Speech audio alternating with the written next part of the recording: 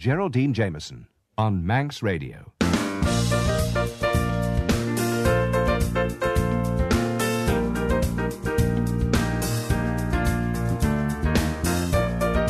Hello and a very warm welcome to my regular summer interlude, in which over the next 2 months there will be a second opportunity to listen to a selection of my favourite programme guests.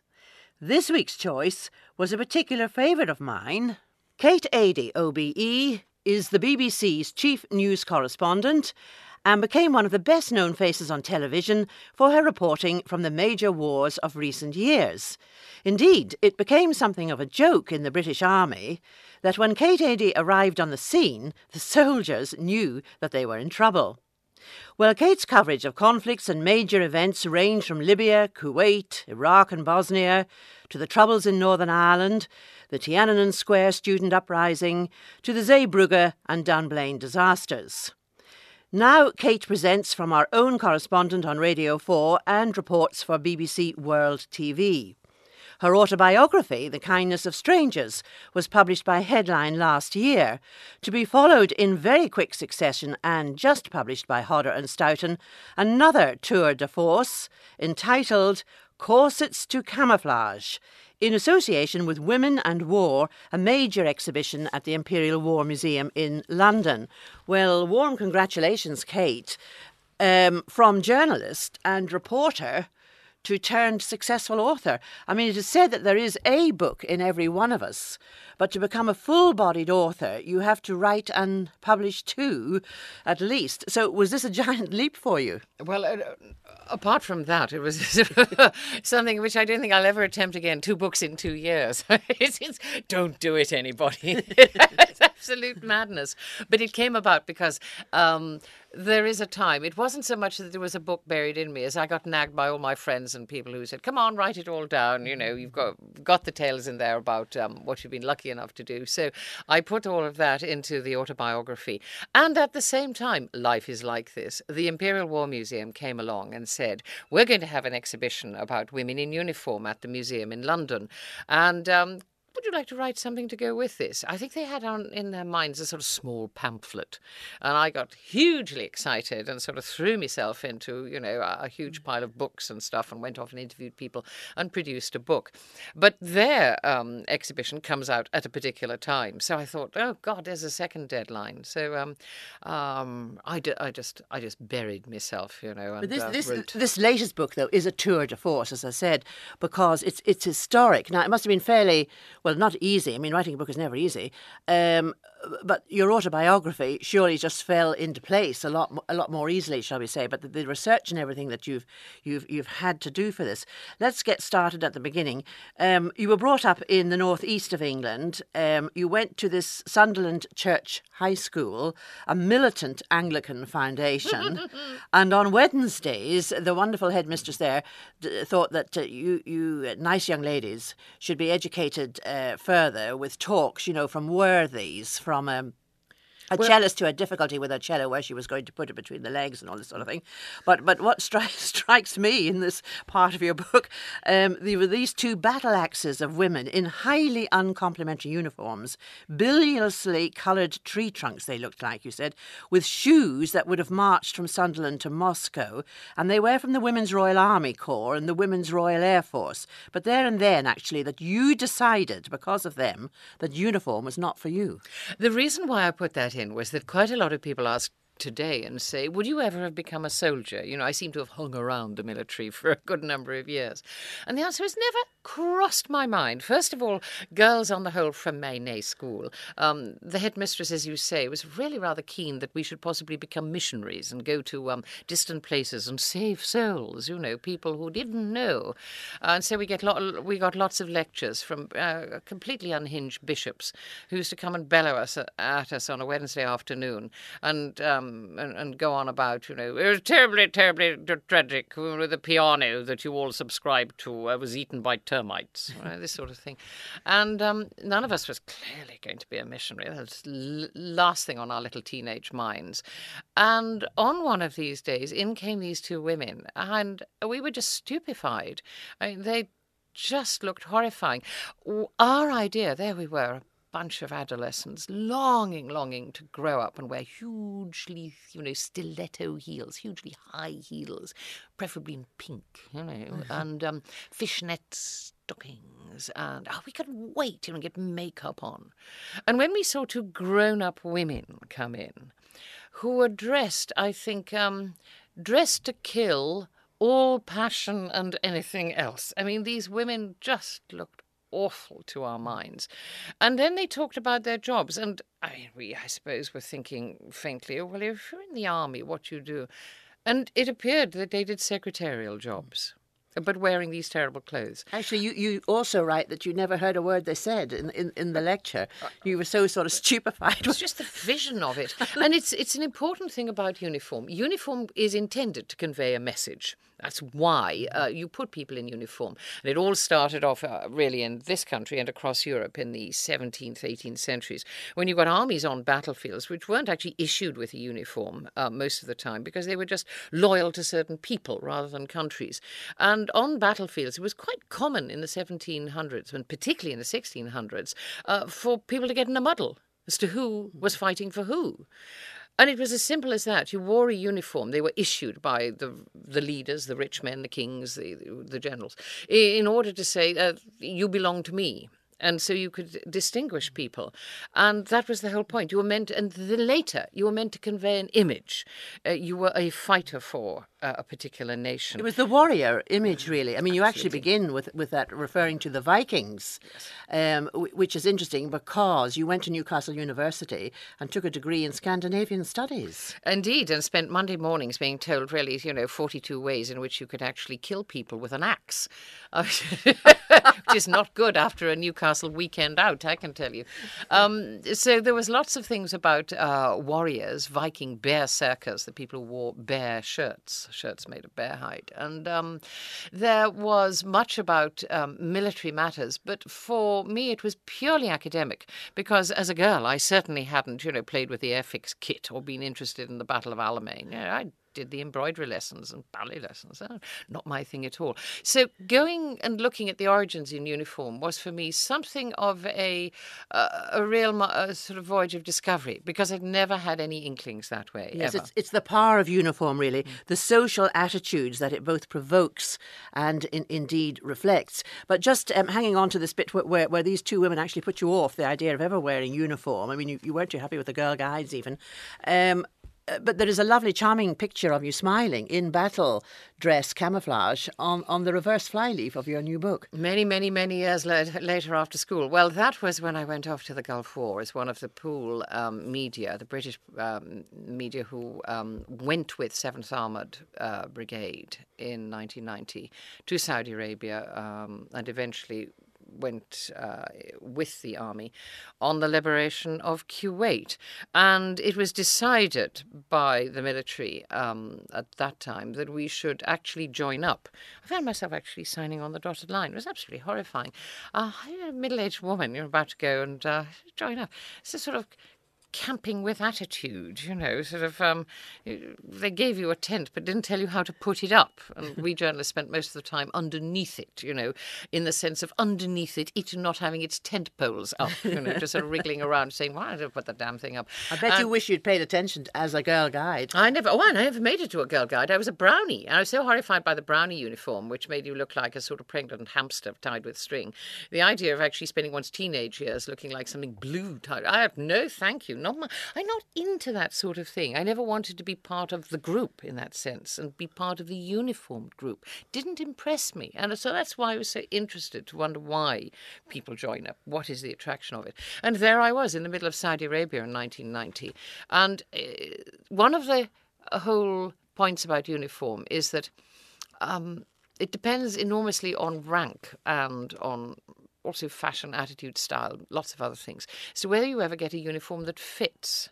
And you will notice, I think some of your listeners would remember the very famous picture of some woman in uniform within living memory was the present Queen when she was Princess Elizabeth, tinkering with an army lorry while dressed in rather fetching khaki, which appears to be very well cut. Wonderful waist. Yes, well, clearly this was made for her by some frightfully grand tailor, one assumes. Whereas, I have to say, most uniforms, the reality is that I was faced with a trestle table in the middle of Saudi Arabia with an RAF clerk looking at me, and when I said, uniform? And he said, over there, ma'am. And I said, which is mine? He said, you better go and find it. It's just like being at the sales at a very bad selection of clothes and being horrified because you knew you had to come out with something at the end, otherwise you'd be stark naked. And I spent a frantic time, and the only way to do it, because there are other, all the other men, and there were no other women there, all the other men in the media group went for this sort of trestle table.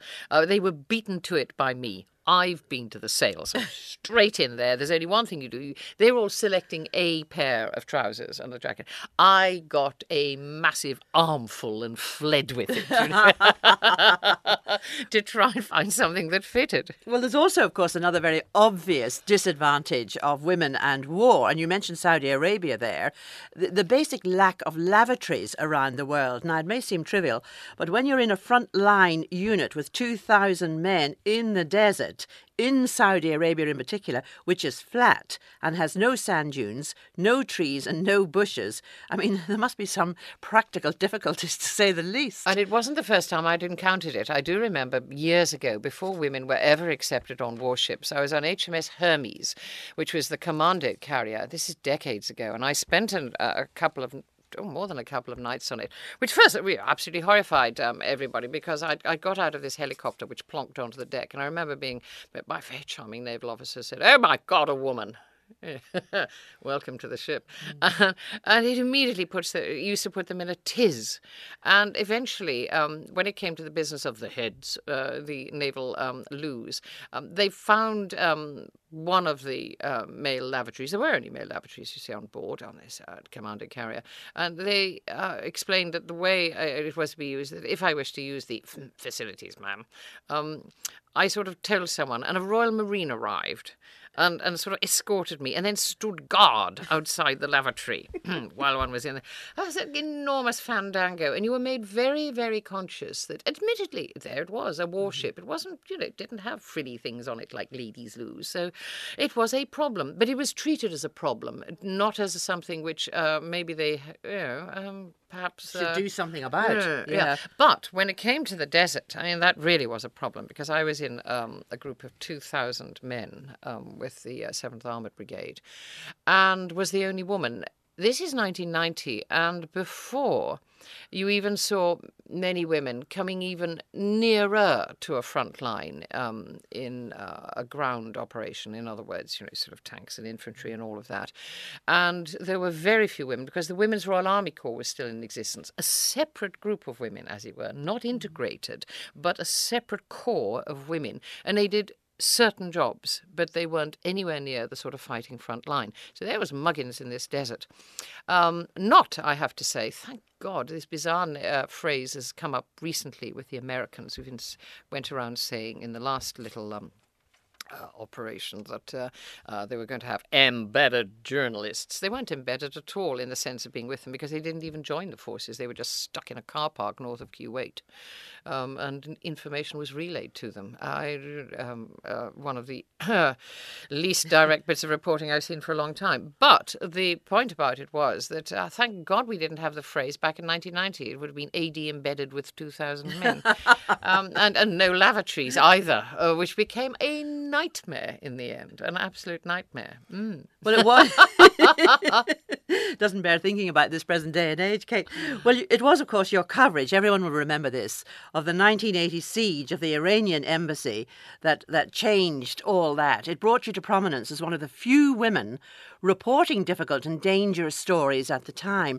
Now, you describe yourself that this turn your career took was largely accidental. Oh, I was on shift as a junior reporter. I mean, you never set out to go into war zones, did you? And I never set out to be a reporter. Let's take it right back to the beginning. I fell into local radio at the very start of the BBC's experiment with local radio back in a long time ago.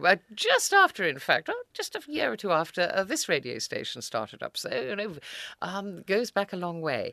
And I never intended to be a reporter. Again, go back to my headmistress. A reporter? What's a reporter? Grubby person, stands around on street corners, importuning strangers and asking them rude questions.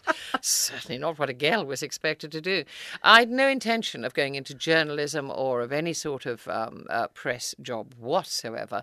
I joined the BBC because I had a completely eccentric degree in Swedish and ancient Icelandic. And I grabbed the opportunity to try and get into the BBC because broadcasting looked fun. And I spent very happy a number of years as a producer, technician, or doing all the jobs right from the bottom upwards in local radio with nary a thought about being a journalist.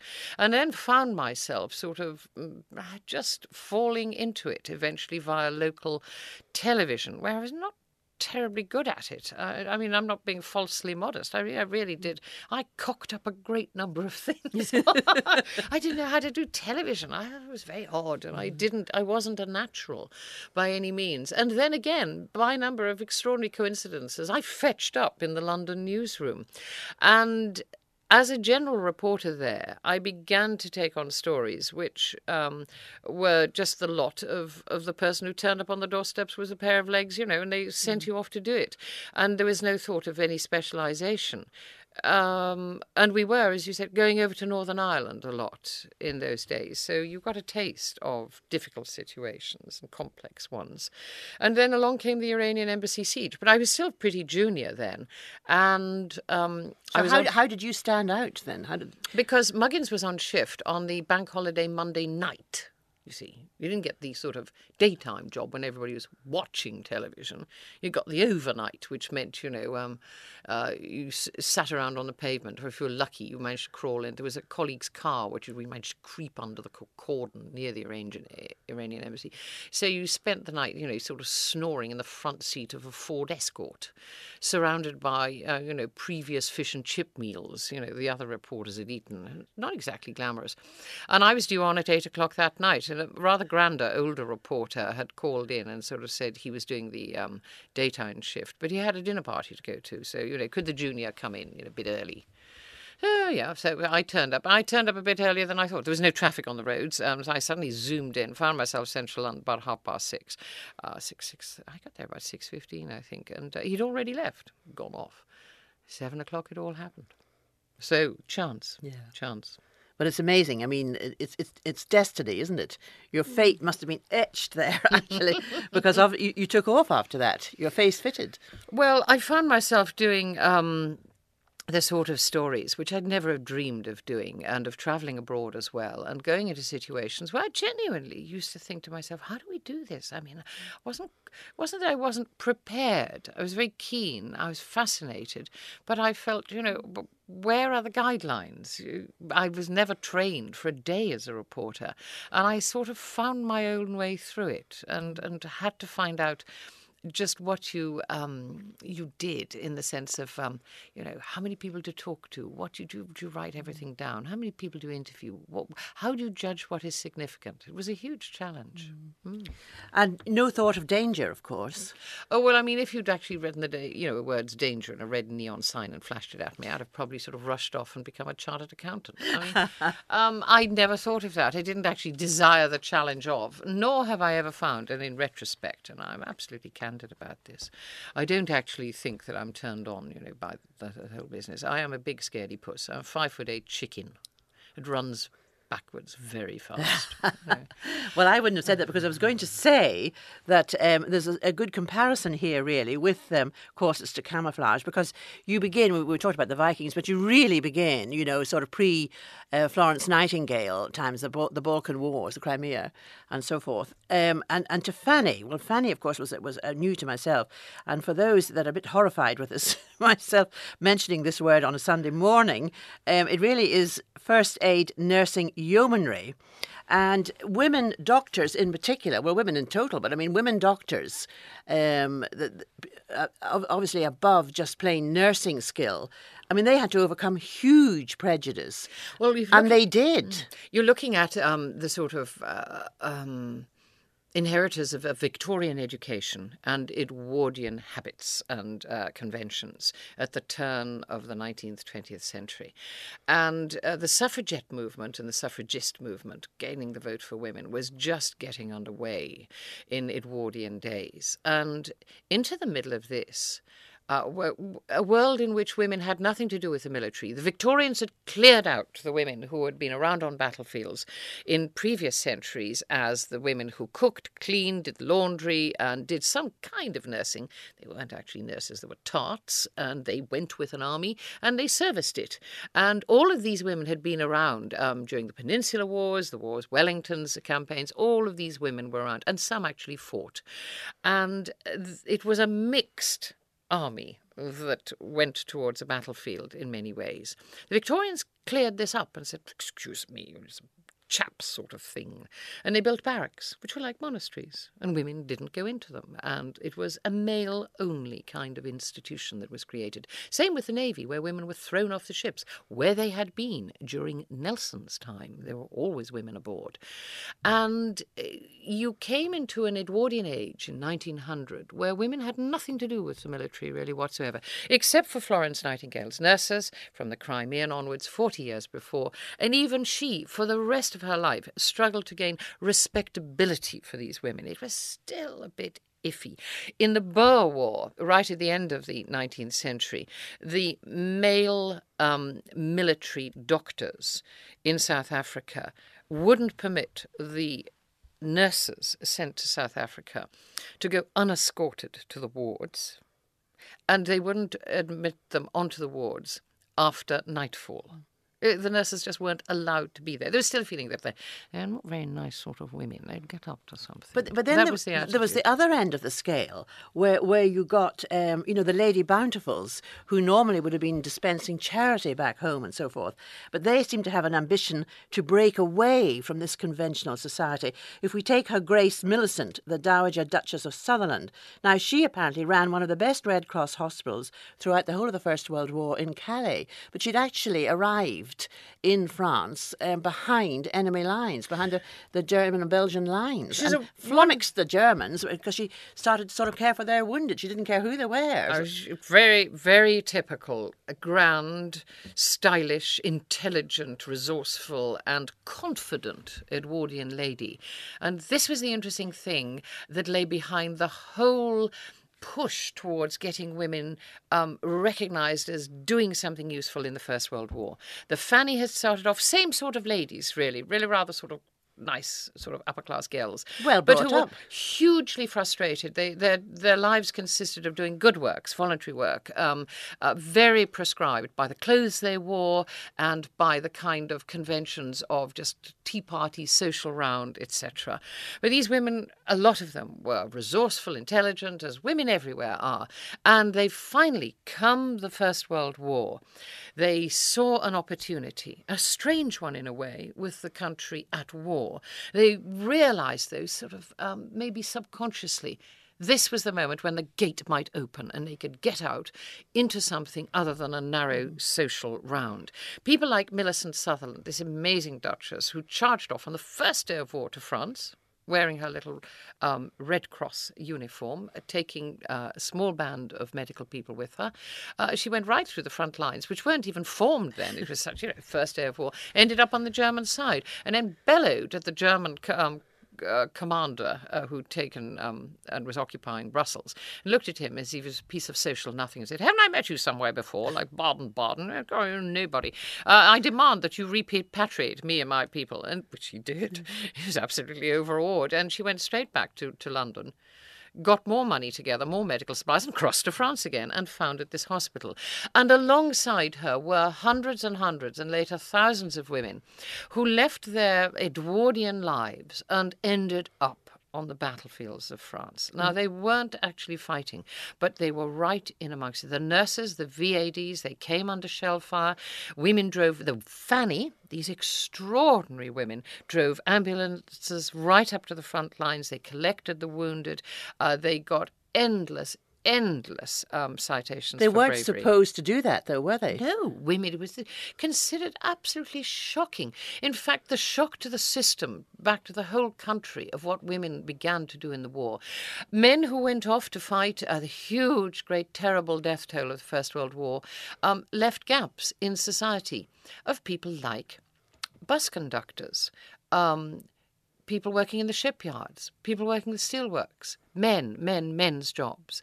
And the women started to take them. Of course, that's where we got the Land Army, wasn't The it? Land Army as well, and all of these people, and also a great number of ordinary women who were in domestic service, very put upon by Madam above stairs. They saw the chance of getting jobs, admittedly they were dirty and dangerous, in the factories making munitions, but they got a real wage. Exactly. Well, this fascinates me, I must say, before we leave the Dowager Duchess of Sutherland, because there's a wonderful picture in your book, Courses to Camouflage Kate. She was outdone, actually, in style and morale building by the younger, prettier, and perhaps maybe more resourceful Constance, Duchess of Westminster. Now, she used to go around at night visiting these wounded and so on, lying on pallets, donned in tiara and very low evening dress. She had all her society ladies with her, the ones you mentioned, the rather butterfly ones who'd come to help. Constance was having none of this. She said, you're going to do some real work. And she was years ahead of her time because the men were coming in with terrible wounds and, surgery in those days was pretty rough and ready. And the medical people did what they could. Constance realised that men coming back from battle needed something else. They needed their minds and spirits looking at. And she said, nothing will lift the spirit more than we build morale. And all her ladies got into beautiful evening dress, donned their tiaras, and went round the wards at night. And she'd spotted that the mind, as much as the body, suffers in war quite often. And she was way ahead of her time in what she was doing. And she also had not only her tiara, she went round the wards accompanied by her wolfhound. Class, I call that, really. But we are talking, basically, what you were saying just earlier, really, about ordinary women performing extraordinary deeds. And probably what did help them was the power of uniform. I mean, do you think the social attitudes today have altered? I mean, we're perhaps casual and really even sloppy attitude towards dress today. I mean, even we get criticism of breakfast on television, the dumbing down, on Friday mornings that go in sort of in casual trousers and a T-shirt or something. Is uniform, do you think, unless for safety's sake, somewhat passé? I don't think so, because what has happened is we've become a much more egalitarian society over the last century. Rank and privilege are not so important, but what has actually still come through is that people like to delineate themselves. And if you think that uniform has gone, just you go to the bank, just you go to the building society, hang on, just you look at the shop assistants. There is still an insistence that some people, as it were, join the clan, are made to look as if they belong. And on top of that, uniform is still there in our views of clothes, because the way you're describing clothes, in fact, are not a description of how of covering the body. They are of delineating what you think of your position. And only people who are confident actually wear casual clothes.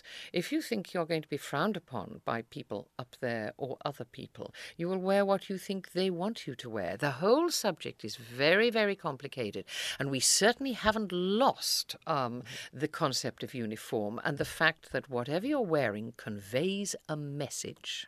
Of course, some people in your book, when we moved on to World War II, didn't wear uniform. They couldn't wear uniform, and they were perhaps the bravest of all. Those wonderful women who went in and helped. I mean, they were the Secret Service, the SOE, the Secret Order Executive, wasn't it? Special Operation Executive. Yeah. Yeah, and these women were dropped behind enemy lines, quite large numbers of them. Some of them were captured, tortured, and some of them were murdered in the concentration camps.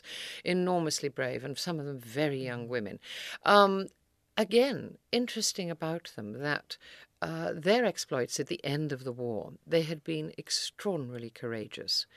When the cabinet met to discuss the information that was coming out and back to them from France and Germany about what had happened to them, these men in the cabinet felt they couldn't actually tell the public because they said, it would reflect upon the fact that we men had knowingly allowed these women to go into great danger.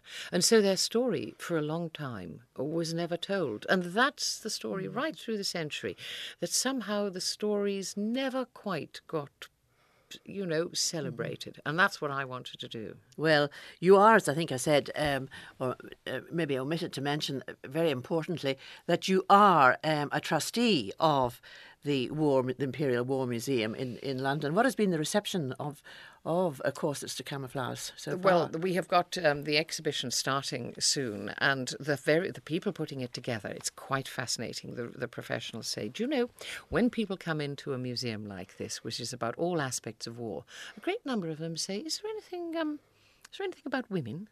Because, of course, they're confronted with, huge tank and guns, and there's aircraft suspended from the ceiling. And, of course, there are several of the specialist,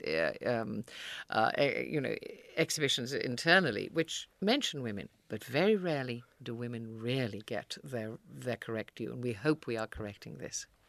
Well, in future, in proportion to the number of women now serving, there will be a new figure in uniform, the Chelsea pensioner, in her scarlet coat and tricorn hat. And I'm sure that Kate would agree with me there. Corsets to Camouflage, Women and War is published in hardback by Hodder and Stoughton, and of course written by Kate Adie, a remarkable guest on this week's Geraldine Jamieson interview. Kate, thank you very much indeed. Thank you.